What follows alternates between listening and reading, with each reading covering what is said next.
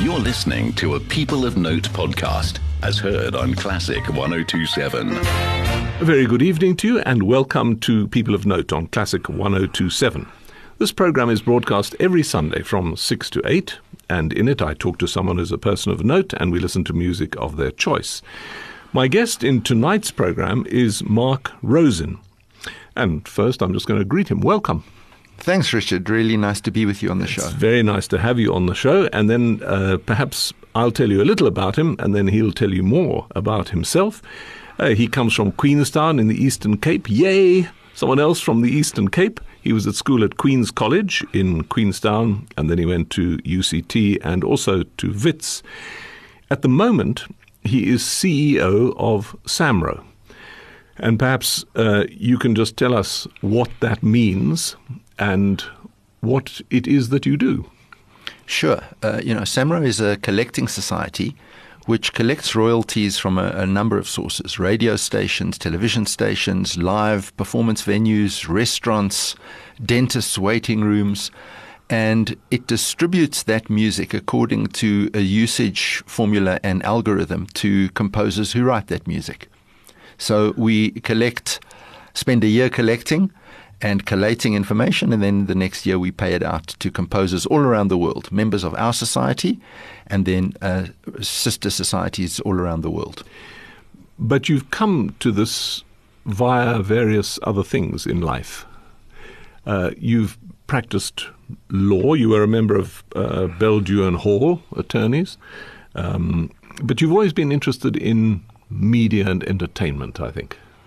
You know, Richard, I know guests on your show before have said that they are frustrated or failed musicians, and I am too. You know, I dropped out of university during my BA to become a jazz guitar player and had very lofty ambitions. And I think it's one of the most sensible things my father ever did as a parent. He said, if you finish your BA, my son, I will subsidize you 1 year of jazz tuition. So I took up that offer because I couldn't afford to pay for it myself, and decided that I would finish my BA. And then I traveled around the world, went to New York, went to all the jazz clubs there, and realized within a couple of days I didn't have the talent or the inclination or the ability, and had to do something. So I became a lawyer. And I became a music lawyer, media lawyer, entertainment lawyer. Those are my key areas of interest, and that's how it started for me. And that's because you love the music. Yeah. I have two big passions in life. Music has been a passion since literally 3 years old. I used to go to the One record shop in Queenstown, and I used to, before I could read, I used to select 7 singles by the color of the label. And then when the Beatles released Please Please Me, I must have been about 5, bought my first LP, or my parents bought it for me. And it's been a love affair with music, which has been a deep passion and a deep interest for many years, 55 years. And so music's the number one passion, and the number two passion is art, I suppose. But that's a much more recent passion. So the music runs deep and long, and I've been a big fan, a minor player, and really try to contribute through entertainment law for my career. And now you're in the business of looking after musicians, really, and composers. So when I was a lawyer, I used to represent both sides of the table. I represented many musicians, and I represented record companies. I learned a lot about the business by doing that. And I'd been in a media job, which I guess we'll get to during the course of the interview. But I left that job about just over a year ago. And then I got a call from Nick Maweni, the chairman of Samro, who asked if I would come and help right the ship and get it sailing in the right direction. It had been through some rather traumatic times. It was not a well-run organization. And because of my operational experience in the corporate world, which I'd had in the last 10 years, they identified me and thought I should come and help them. And after some reluctance, I decided to take the job. I've taken it for 2 years, and I'm trying to turn that organization around. Now, when we come to your choices of music, maybe we should listen to your first choice and then you can talk about this, because it seems you struggled to reduce it to 15 pieces, which is what I asked you for. So let's listen to your first choice, which is the Beatles. You mentioned them just now. This is Eleanor Rigby, and here it comes. That was the first choice of Mark Rosin, who's my guest in People of Note, Eleanor Rigby by the Beatles. Now, you told me that you had a tough job reducing it to 15 of your favorite pieces. Richard, this was one of the most traumatic things that I've ever had to do. I've been listening intensely to music for 55 years. I think I had to leave out about 15 genres. Right? So there was no place for ranges of music that I love. There's no place for a country song, electronic music, ambient music, world music. There was no space for funk or punk. So there were whole big swathes of music that I couldn't even get to, because I was trying to debate, what do I choose? Do I choose 15 songs that I love? Do I choose the 15 best songs that I've ever heard? Do I choose 15 songs that listeners of Classic FM will be able to deal with on a Sunday night? And I think that was about my only qualifier, that, I would probably have chosen a Led Zeppelin song for another circumstance, but Sunday night on Classic 1027, I think probably the wrong choice. So at least I was able to exclude maybe 5,000 songs. But I started this process, I probably got to about 50. And then I had to start whittling it down. And it was just an amazingly difficult experience. I got to 25 songs, then I got to 19 songs. And I started asking friends what to do. I didn't know that. Someone said I should put 15 names into a hat and draw them out, 19 names into a hat, draw out the first 4 and discard them. It was very difficult because I love so much music and such a wide range. The Beatles, the song I chose because of the show. It's not necessarily my favorite Beatles song. I do love it. I love the string arrangement, the cello-violin combination that was engineered by George Martin. The version that I chose was from a Cirque du Soleil musical, actually, called Love. It wasn't the Beatles' original, which was off Revolver. And Revolver was the first big change in the way in which the Beatles recorded. It was a much more interesting approach to studio recording. I think it was about 1966. It's a McCartney song. Much more melody-driven than pop or rock-driven. And the Beatles were, I suppose, the first big inspiration for me as a kid. I think I was brought up on Beethoven's 5th or 9th when I was in the womb, but I don't remember any of that. But certainly do remember Elvis, Cliff, Bill Haley, all of those things before the Beatles arrived. And when the Beatles arrived, it totally changed my life. When you were growing up, you talked there about Beethoven.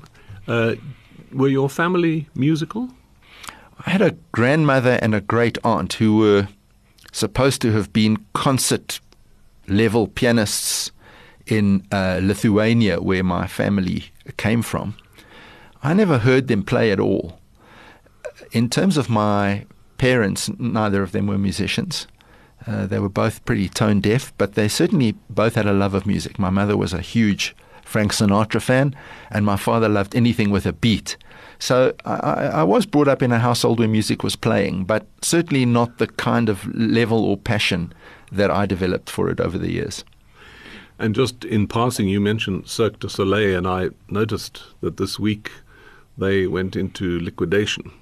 And that's another 3,000 or something artists out of work now. This is quite serious. Cirque du Soleil was another life-changing theatrical experience. The way that they combined a circus with music and acrobatics was just something which I saw for the first time in the 90s.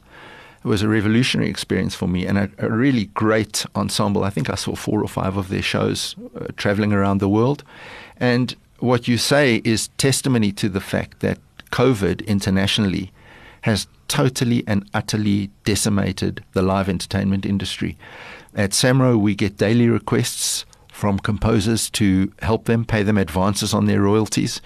The live venue situation looks to be closed, certainly for the foreseeable future. We don't see anything coming back before the end of the year. And as you will know, being a musician yourself, there are no employees. You rely on your own entrepreneurial skill. You look for gigs. You, I suppose, are one of the more fortunate musicians in South Africa. You have a long reputation.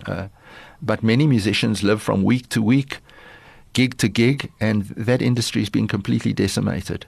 And it's really, really sad. So Cirque du Soleil, of course, that's Canada, French Canada, but South Africa, the situation is dire. Yeah. Well, talking of revival and when we might come back, your next choice is Creedence Clearwater Revival and Midnight Special. Just let's listen to it and then you can talk to us about it. Midnight Special. Richard, I was the first ever member of the Creedence Clearwater Revival fan club in South Africa. I was 10. I saw an advert in a music paper. I used to get the music papers from England every week. I used to run down to the CNA. I did part-time jobs to pay for them. They were 6 weeks out of date because they'd come via surface mail. And I saw an ad asking me to send a self-addressed envelope to some address in America, which I did. And I got back, I think I paid $2 a year or whatever it was, photographs and memorabilia and stuff about Creedence. I think that John Fogerty was just one of the most fabulous guitar players and songwriters of the rock and roll era. Midnight Special was one of the tracks on Willie and the Poor Boys, which was one of three number one albums released in 1969. So it was a big year for me. I was 10 or 11. And Midnight Special, a great song about a train taking prisoners to jail. And it has such a warm sound, such a great vibrato on the guitar. He's got such a powerful voice. Creedence just a great band. And to this day, when I'm asked who my 10 favorite bands are, of which I've had to probably leave 7 or 8 out of this list, regrettably, Creedence always factor in there. So that's why I chose them. I can see you've been traumatized by making this list. You have absolutely no idea. No idea. I mean, when I think of, what I left off in, out of rock or out of jazz or out of vocalists, it's been terrible. Every moment since you asked me to do this has been completely taken up by this. And of course, the question is, are the tunes right? Are there disappointments? Are they the right choices? It's been a fabulous exercise. I'm much more interested in talking about the music than I am about myself. I think the music is obviously much more interesting, but I know we've got to do both those things tonight. Yeah. And so once you'd decided that this, having done your jazz career, you wanted to go into law, you then came back to South Africa and went to Wits, did you? Yes, that's right. So I did a BA in Cape Town. I then travelled, failed as a musician, and then came back to Wits and did However, law. As failing, sorry to interrupt you, but failing as a musician, you obviously heard a huge amount of music. Yeah, I heard a huge amount of music across all genres while I travelled. Everything from Dire Straits and the Police to John McLaughlin and John Abercrombie, who live. are two of my heard them all live, yeah. Two of my guitar heroes, I suppose. And again, on the list of music tonight, not one guitar hero.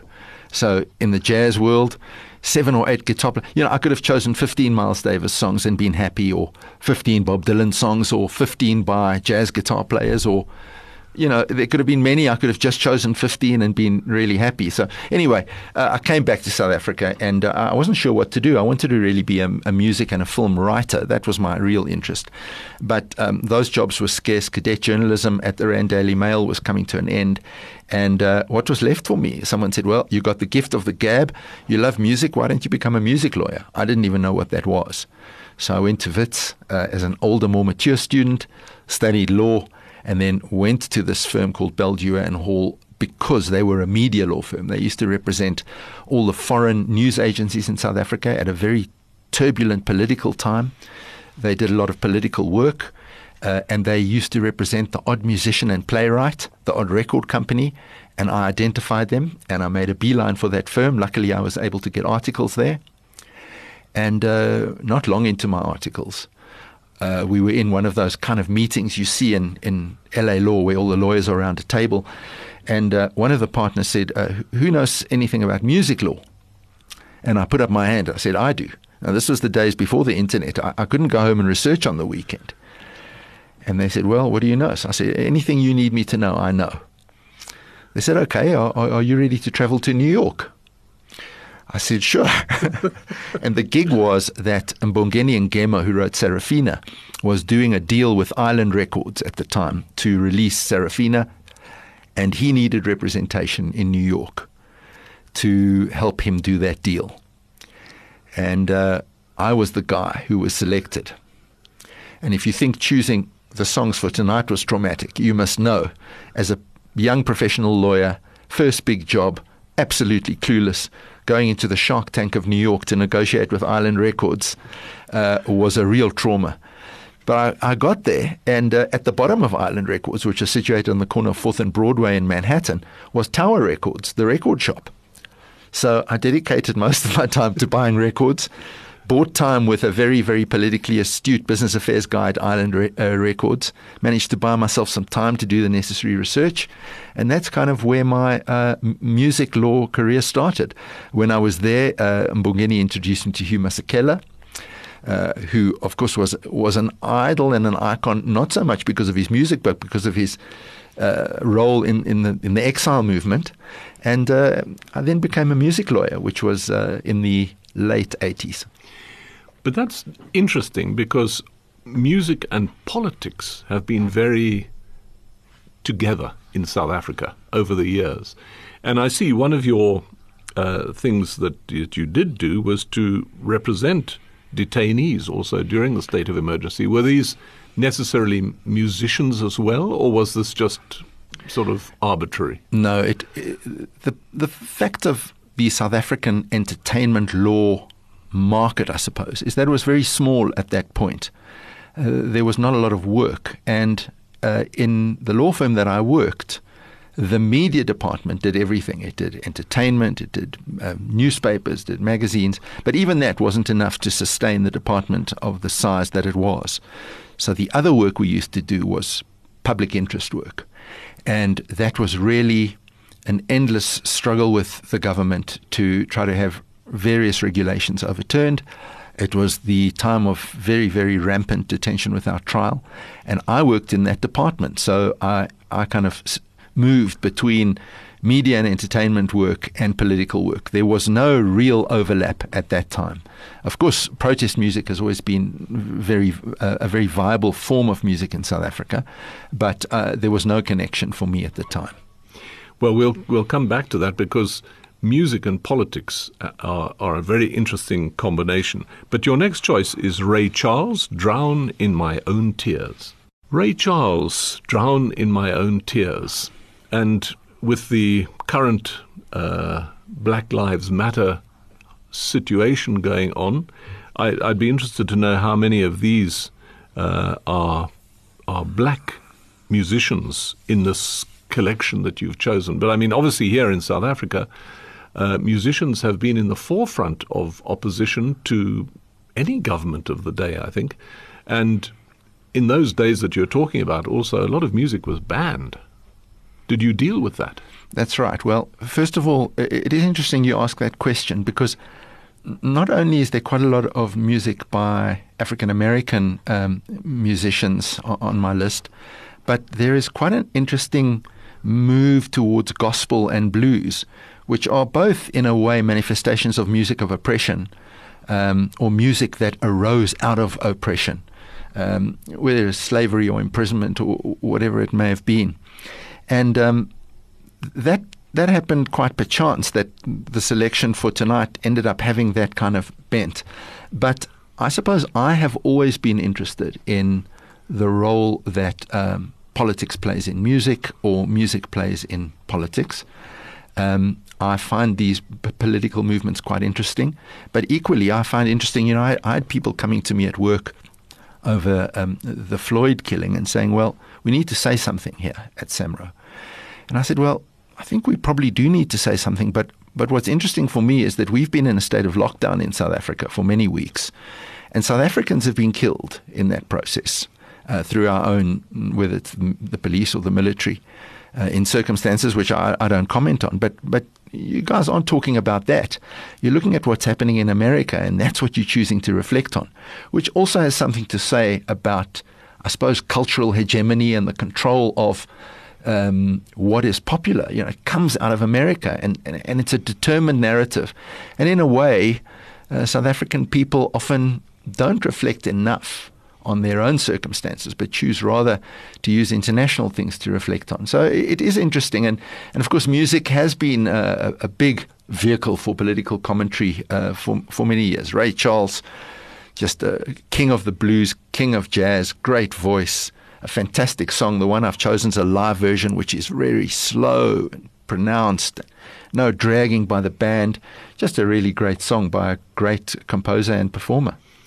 And your next choice is Aretha Franklin, another powerful character. I Never Loved a Man the Way I Love You. Just tell us about that before we hear it. Well, that was interesting because that just came to me when I was listening to the Ray Charles song, and you've chosen to run these songs in the order that I chose them, and I wasn't particularly going for any particular kind of running order. But Aretha too, she was just a massive, massive soul voice, possibly the best soul voice in history. This is a great song recorded in the late 60s, I think, when she just signed on at Atlantic Records. Just a personal favorite. I love Aretha. I listen to her most weeks of my life, and this is one of my favorite songs. Aretha Franklin, I Never Loved a Man the Way I Love You. You mentioned there that you listen to music every week. And I guess you find the time to do that, because it seems to me you're quite a busy person. When do you find time to listen? So I listen to music every day. Do you listen while you work? I listen while I work in circumstances where the work doesn't require special concentration. If I'm reading an agreement, I don't. If I'm answering emails of a general nature, I do. And I listen very broadly. I probably listen to 200 to 300 new albums a year, many of them many times. That's like one a day almost. Yeah. And over and above that, I listen to catalog material every day. I do a music list every year of my favorite albums from that year, and a little write-up about them. I used to write for music publications when I had time. So what started, it ended up being a bit of a chore, but where it's ended is that I do this list that goes to many people every year. Started as a kind of shopping list, what to buy for Christmas, and now it's really just a listening list for people who just want to experience new things and haven't got the time to research what they should be listening to. I listen very, very actively, and to new stuff and old stuff pretty much every day. That's amazing. And I wonder how many people there are like you who actually actively search out new music to listen to and new albums. Not enough. I think that in the 60s and 70s, where there was much less released and there was so much less media, I think people were much more active in terms of finding their cultural point and investigating it with more detail. I think now concentration spans are shorter. There's so much more to choose from. It's difficult to make choices. The range of media that's available is so much wider. So I don't think people do investigate and read and try to find new stuff as much as they used to. I still am on that mission pretty much every day. And also, I want you to talk to us about the fact that so much material is available now on the internet, and how that affects the people that you are now representing, composers. Yeah, that's an interesting point, because SAMRO now has about 20,000 active members. Now, active can range from people who have really big hits in South Africa and are played a lot on radio, to people who have just written one or two songs and have registered those and may have only had a few plays. But because there is so much media available, and because jobs are so scarce, people who are musicians look to extract from their craft as much revenue as they can. And SAMRO is an organization which historically has monitored music usage on various media, and people do see it as an opportunity to earn money. So there is an enormous reliance on composer revenues at SAMRO, and I think that musicians who are struggling do see us at some in some instances, as a kind of funding source of last resort. They haven't got live income. Come to SAMRO and get some advances on the money that you're going to earn. So it's true. I think musicians have a much harder time of it now than they used to before. It's much harder to carve out a life as a musician than it was 30 or 40 years ago. Are South African musicians savvy about SAMRO? That's an interesting question, Richard. Are South African musicians savvy about business? That is a question. And I suppose I could use it because of my love of music. When I would represent a musician or a composer or a producer or whatever, I would say, bring me the music. Let me hear what it is you're doing. And they would bring me demos or recordings or whatever it may be. And in so many instances, I have found historically that musicians have not paid enough attention to their own business affairs. And I would say, I'm interested in your music. Why aren't you interested in my business? What I'm doing for you, why aren't you taking more interest? And I suppose it has something to do with the creative sensibility. Admin is a drag. It's a drag for everybody. And I find different people are differently savvy. Lucky Dube, who was tragically murdered 10 or 11 years ago, was very savvy about his business activities, incredibly so. He knew about every rand and every dollar and every piece of music and what it was doing where. And, Brenda Fussy, who was another client who took absolutely no interest in her business. She took an interest in her cash position. So it varies from person to person. And I must say, young tech-savvy musicians are more business-savvy than, I suppose, in my experience when I was representing musicians, I would come across. But certainly not to the levels now that I would want to see as young entrepreneurs. Well, your next choice is very different to the previous ones. This is the Russian cellist Mstislav Rostropovich, and this is from the Bach Cello Suite, number 1. It's the Prelude. That was Mstislav Rostropovich playing the Prelude from the Cello Suite number 1 by Johann Sebastian Bach. And just a matter of interest, did you hear Yo-Yo Ma when he was in Cape Town? I didn't. I was in Johannesburg at the time, so I missed that concert. I would have really loved to go. It was in Kirstenbosch. Yeah. And Kirstenbosch is just such a beautiful venue for live music, but I was unable to go. And amazingly, it's fairly esoteric stuff. Cello suites are fairly esoteric in classical music terms, but it was packed. Well, it might be, I don't know, it's certainly more esoteric than violin, I suppose, but I just love the warmth of the cello, the range of expression, the difficulty of being able to play pieces like this. I can't play the cello. My wife cello is her second or third instrument, and I watch her struggle through, the basics. But I do love cello, and I'm not surprised it was full. Yo-Yo Ma is a real entertainer. Yeah. Amazing story, that too. It was like a once-off experience for South Africans, I think, to go and hear Yo-Yo Ma. I don't suppose he'll come back very often. Yeah, and I think he's doing a tour where he is playing the cello suites on each continent. That's the plan. And South Africa, Cape Town was his chosen venue for this concert. So I don't think he'll come back. I don't think we can afford him. We definitely can't. It was like many years ago I did all the work on the Three Tenors visit to South Africa. I know people often choose their music on the show. It was just from a logistical point of view. When you two come to South Africa, it's a big show, but there are people who are completely comfortable with that kind of staging. But Three Tenors was a totally different experience. Three very, very problematic, difficult people, difficult managers, difficult show to stage, lots of demands. And very expensive at the time. Luckily, the South African purchasing public had enough money to be able to sustain that show. But in South Africa, we can't do those shows often. We just don't have the market. And I was lucky enough with my choir and with the orchestra to be part of all of those three tenor visits, and Pavarotti. Exactly, I remember fantastic, that. Yeah. They were amazing experiences and big learning curve for us as well. But they were very happy with the South African performances of those orchestras. Yeah. No, we really did up well. to scratch. Yeah. Now, we were talking earlier about politics and music, and Bob Dylan was certainly involved in all of that. and Causes. And here comes Tangled Up in Blue. There was Bob Dylan, Tangled Up in Blue. You know, Richard, I don't know how you choose a Bob Dylan song. You know, he's nearly 80. He released a new album last week called Rough and Rowdy Ways. Some of the songs are quite rowdy. Tangled Up in Blue is kind of mid-period. It comes from Blood on the Tracks, which was a very classic breakup record, less political and less commentary and more about his breakup with his wife at the time. Tangled Up in Blue is just one of the really beautiful songs on that record.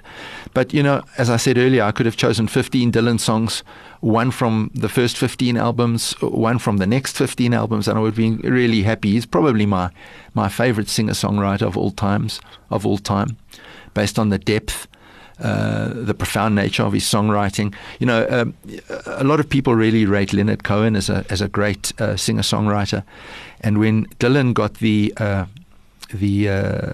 Nobel Prize for Literature, people asked Leonard Cohen what his view was on that, and he said, well, if Bob Dylan is Mount Everest, I'm a pimple on Mount Everest relative to Bob Dylan, and that's pretty much what I feel. Yeah. I'm a big fan and have been probably since my teens of Dylan. Yeah, it's interesting because you've talked about Ray Charles or the Beatles or Aretha Franklin, Bob Dylan.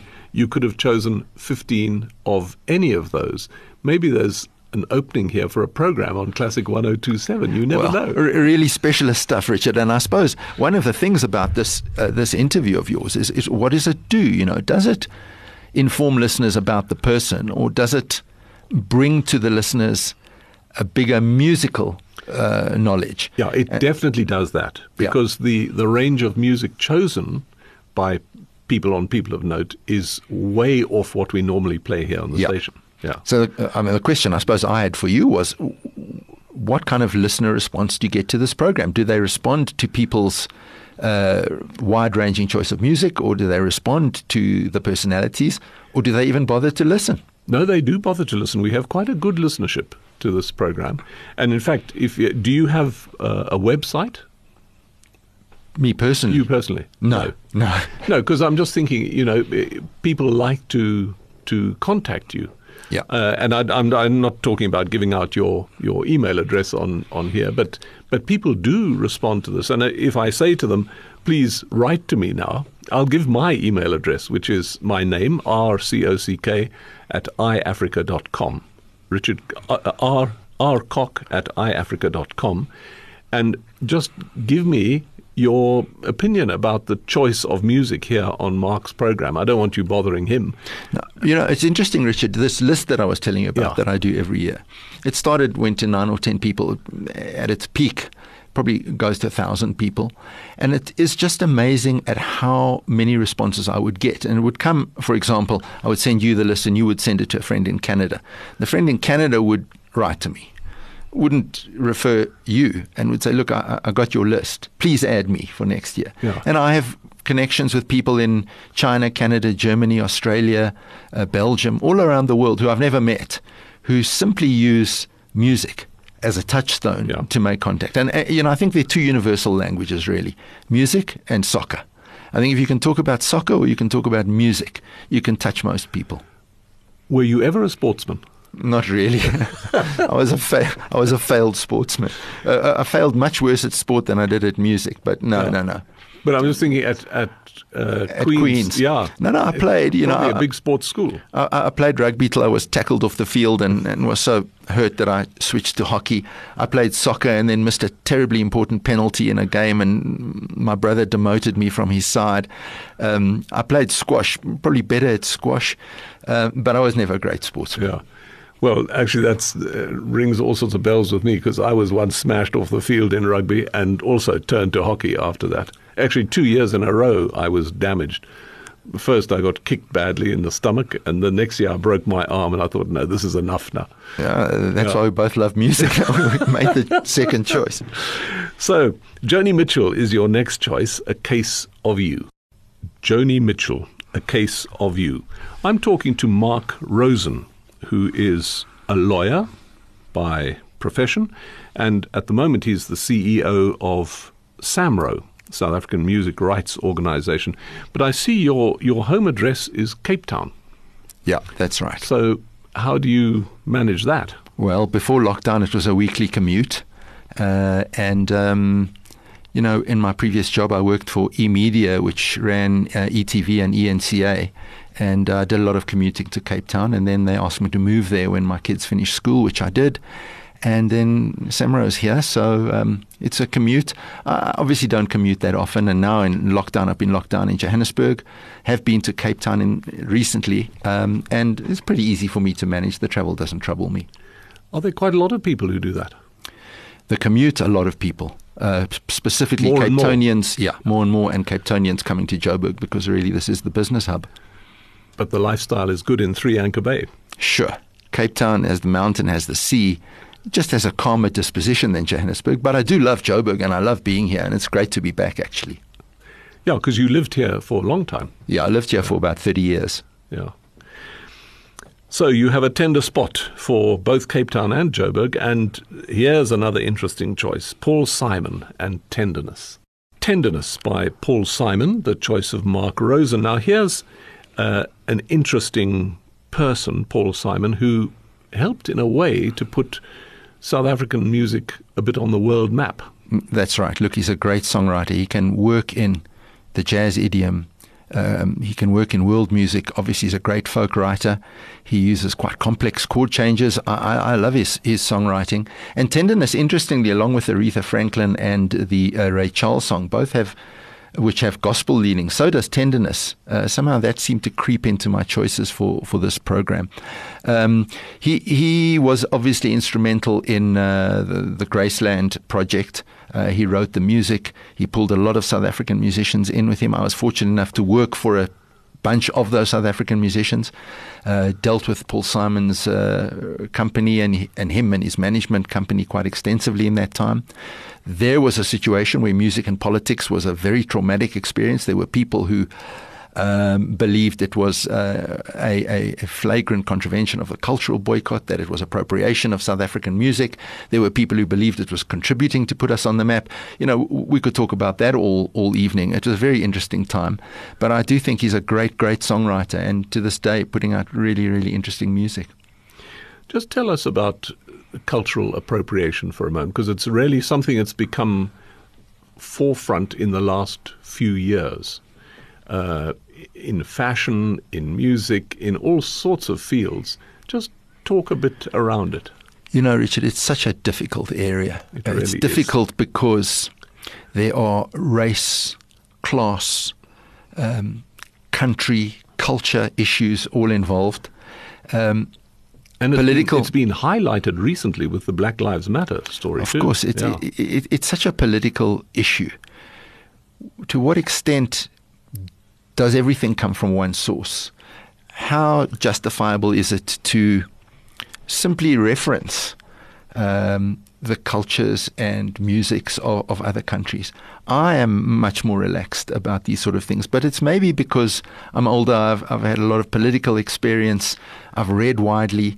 I do understand those battles, and I do understand the need to have them, but I do sometimes bemoan and regret the extent to which political battles aren't really a good and useful discourse for moving a debate forward. And I think cultural appropriation, while interesting, has a place, but sometimes I do think those issues are exaggerated beyond their purpose.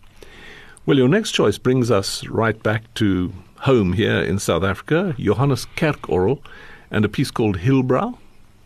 You know, again, I could have chosen 15 South African songs, and that would have been an interesting selection. But, you know, Kerkorrel was a most fascinating guy. He was a really traumatized guy, but he was a very keen observer of life in South Africa. And Hillbrow, lyrically, it's in Afrikaans, but lyrically captured everything that Hillbrow was for me when I arrived in Johannesburg. The record shop, the bookshops, the continental flavor of the suburb, the street life, and the sadness, in a way, of the many people who lived there. Kerkorrel himself was a sad person. He hanged himself in the very early 2000s, 2001, 2002. He was a client. He wasn't, I wouldn't say a close friend, but more than an acquaintance. And I just love, he's got some songs that are so visceral and speak so clearly about South Africa, and I think Hillbrow's the best. Hillbrow by Johannes Kerkel, the choice of Mark Rosin, who's my guest in People of Note. That's the program you're listening to on Classic 1027. It's broadcast every Sunday from 6 to 8, and in it I always talk to someone who is interesting, like Mark Rosin. And as promised earlier, if you want to contact Mark, I suggest you write to me and I'll forward your emails to him. My email address is rcock@iafrica.com. And I'll certainly just forward them on to him, and then he can answer them as he likes. But it's wonderful to have you on the program. And we're going to go straight on to your next piece, which is Rhiannon Giddens, a piece I certainly haven't heard, called Shake Sugaree. So she is the lead singer of a small African-American folk group called Carolina Chocolate Drops. This comes from a solo album. It's a very old song about poverty in America. The thing I really love about it is it incorporates so many styles. It starts with a kind of ragtime guitar, moves into a simple kind of 4/4 beat, and then it has a marching band in it. And it, in a way, while commenting on poverty, just deals with so many different American styles in one song. And she has just such a superb voice. So this is from one of her solo albums. I really like the song. That was Shake Sugaree, featuring Rhiannon Giddens. Now, Nina Simone, who is your next choice, is a big-time artist. I love Nina Simone. So, Blues for Mama, and blues, we were talking earlier on about how gospel music and blues and jazz came out of that southern part of America, and I guess is now a world phenomenon. Sure, and Nina Simone is one of those really big voices who helped establish that. So this song's from the late 60s, Before My Baby Just Cares for Me, which is just a song I can't deal with anymore, probably because it's so overplayed. But it's a straight blues song. She is an incredible interpreter of the blues. And I just think that Nina Simone is a real touchstone for musicians, struggling musicians, a voice for women and a voice for feminism. I totally love her, especially her older stuff. So it's a real song for the time we're living in now. It really is. Here it comes, Blues for Mama. Blues for Mama, featuring Nina Simone, the choice of Mark Rosin, my guest in People of Note. Mark, you've taken over as CEO of Samro for 2 years. Obviously, you've got quite a job to do there, because we've all heard in the news and certainly amongst musicians about the difficulties that Samro has been going through. Can you do it in 2 years? Can you turn it round? You know, Richard, I started at the beginning of February, and 6 weeks into the job starting, lockdown came. So I haven't even been in the office for a lot of that time, but I have established close relationships very quickly. Luckily, because of my history in the business, I do know a lot of the people involved. But the way I tell people is that by now, after 4 months, I would have expected to be on the gravel road and to be able to see the tar road ahead and be able to work to that. But where I am really is I'm still hacking through the bush with a panga, hoping to get to the gravel road. And then it'll be a bit of a journey. But I do think I will be able to get it on track within 2 years. Whether I will be able to get it right and get all my indicators into place is doubtful, because COVID is going to take a few months out of that process. But it's not difficult to identify what has to be done. It's difficult putting those things into practice. So I think I'm going to be able to do a lot. I think I've already done a lot. I've made some very big changes very quickly, and certainly try to make the organization more responsive, which I will continue to do. So, 2 years, it's a challenge, but I certainly think when I hand over to whoever will be my successor, they will certainly be inheriting an organization on the tar road with some blue sky ahead. Yeah, because certainly for musicians, it's a really important organization. I think, I don't know whether, does it cover the whole of Southern Africa? Yeah. There are societies in Botswana, but it's predominantly South Africa based from a revenue point of view, but we do collections for other societies in Southern Africa as well. Because African music as a whole, and I see your next choice is called Africa, African music has really developed over the last 20, 30 years in a big way. Sure. Well, just before anyone switches off, this is not the Toto version of Africa, which I think is one of the most terrible songs. They talk about cultural appropriation. But, it's a big song and many people love it, and it's a big drinking song and a party song. This song is performed by a guy called Steve Eliasson, who is a jazz guitarist from South Africa. He died only a few months ago in obscurity. He only recorded one album that we know of. It was on the German ECM label, with an American percussionist called Colin Walcott. It's a beautiful African song. It contains all kind of African themes and rhythms, and was part of a growing African diaspora of music. This was made in America, if I recall correctly. And it's true, African music is starting to take a different position on the world stage. But of course, we are in Africa. We're still a continent. We're still a dark continent in terms of cultural recognition by the rest of the world. But we're certainly a whole lot better off than we were 30 or 40 years ago. Here it comes, Africa. That was Steve Eliasson and Colin Walcott performing Africa. You talked there about someone like Steve dying in obscurity. One of the issues with South African musicians is that we talked about this briefly earlier, about the fact that they can't really manage their business affairs properly, and then they do end in dire poverty.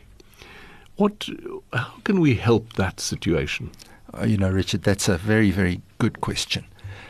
Many artists die in poverty because they are poverty-struck and they don't have enough work. Others die because they didn't take care of things. They earned great money when they were alive, but they spent harder than they earned. And it's a mixture of those things. But I think one has to bear in mind that all of these things are a result of a socio-economic fragile environment in which musicians establish themselves in South Africa. You can't ignore those socio-political and sociological elements. I remember being part of an initiative to try and get a union going. There is an attempt now by a guy called Gabby LaRue to get another trade union going, look after musicians' rights. But, unfortunately, in the creative realm, you're just never going to have the levels of organization and self-discipline. If an artist earns 30,000 Rand, do they put money aside for tax? Do they take out an insurance policy? Do they take out an RA? And do they have medical aid? Now, for me, as a business guy, that's what you do with your first 30,000 Rand. As a musician, you down payment on a car. Now, that's an incredible generalization. Of course, not all musicians do that. But it is a terrible dichotomy. How do you look after your money? And education is part of that. And it's one of the things I want to do at SAMRO is start webinars, seminars, educational initiatives whereby we can start trying to inculcate a culture of learning and responsibility in the musicians. And discipline, I think, is where you've mentioned it several times. All about discipline, yeah. But it is part of education, a broader education of people into how to run their lives, really. It's a sort of lifestyle thing. And, of course, lifestyle is a huge element with musicians. Sure. And we've seen it over the years. Yeah. And it's about what you have and what you show the world and how you present. It's a very complex situation. Keith Jarrett is your next choice, and this is someone who's really up there. The title just says Part 3 here, so you'll have to explain to us. Sure. It's from a live album recorded part in Paris and part in London, probably about 15 years ago or so. It's a live album. This piece, again, has tinges of gospel, tinges of blues. Look, Jarrett's as comfortable as he is playing fusion jazz with Miles Davis, playing solo piano in jazz recitals, and playing Bach. So he's really one of the most accomplished players, and certainly one of my favorite piano players. I think this is a beautiful piece. Keith Jarrett. That was Keith Jarrett performing, the choice of Mark Rosin, who's my guest in People of Note. And I see, Mark, we are getting towards the end of the program now. And you've got two more choices. The first of these is Miles Davis with All Blues, and then John Coltrane with Giant Steps. I can see that jazz is a big favorite of yours, and you did say you were a jazz guitarist at one time. Miles Davis is one of the greats, of course. Sure. These pieces, I would rather just let the songs play than talk about them. But Miles Davis, this piece is from Kind of Blue, biggest selling jazz album of all time. Not necessarily my favorite, but it's just such a perfect example. He starts the piece off with the Harmon mute on the trumpet and then opens up for beautiful solo. He plays with John Coltrane on the album, Bill Evans on piano. It's just a superb, rolling, slow blues. And then, the Coltrane song is one of the real rewritings of the jazz tradition. Giant Steps is just a fabulous and well-known piece. And, I quite like how this has ended up. It's all the jazz at the end.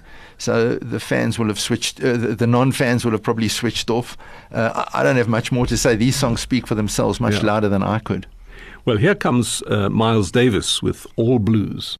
That was Miles Davis with All Blues. And so we've come just about to the end of this interview now. I've been talking to Mark Rosin, who is a lawyer and a lover of music, as you can hear. And who better to have at the head of SAMRO during these next crucial 18 months or so as we come out of COVID, and more musicians than ever are going to be in trouble. I think, well, we're already in trouble, but there's more trouble around the corner, I think, for musicians as more and more people realize that they have no income. And you're going to somehow give people advances on whatever. Well, not only advances, we need to make sure that our distribution mechanisms are better. We need to collect faster. We need to persuade broadcasters whose money is also down after COVID to pay us quickly and regularly so that we can distribute the money. It is a whole ecosystem, and that ecosystem has been dealt a really crushing blow by COVID, as have many. But the music industry has really been hard hit. And a lot of my time, which I never signed up for, is going to be spent doing repair on a period which we never, ever expected would happen. Well, certainly here at Classic 1027, we wish you luck and good fortune with all of that, because it's going to be quite a job ahead for you and your staff at SAMRO, who do a fantastic job of supporting musicians, certainly in Southern Africa, but also further afield, because they collect money for foreign artists as well. So whenever a foreign artist like Miles Davis is played, then a royalty goes to his society in America. That's correct. So that's how it works, and that's what Mark is doing. So thank you for making time to come and talk to us. Oh, it's been fantastic. Thank you. It really Richard. has been fantastic. I've enjoyed it, every minute of it, and also the new music that we get. And you talked about that, the fact that we get a wider range of music here on People of Note than we do on our normal playlists. So thank you for that as well. And I'm a bit disappointed. I didn't choose anything that was younger than 5 years old, which is the Rhiannon Giddens. I could have chosen songs from last year only. That would have also been fun. That would have been another 15 songs. Yeah. Well, we're going to play out with Giant Steps, because that's what we're all going to have to take in as soon as COVID goes away, which is going to be some time, I fear. But Giant Steps are what lie ahead. Thanks, Mark, for spending time with us and telling us something about the giant steps that we're going to have to take.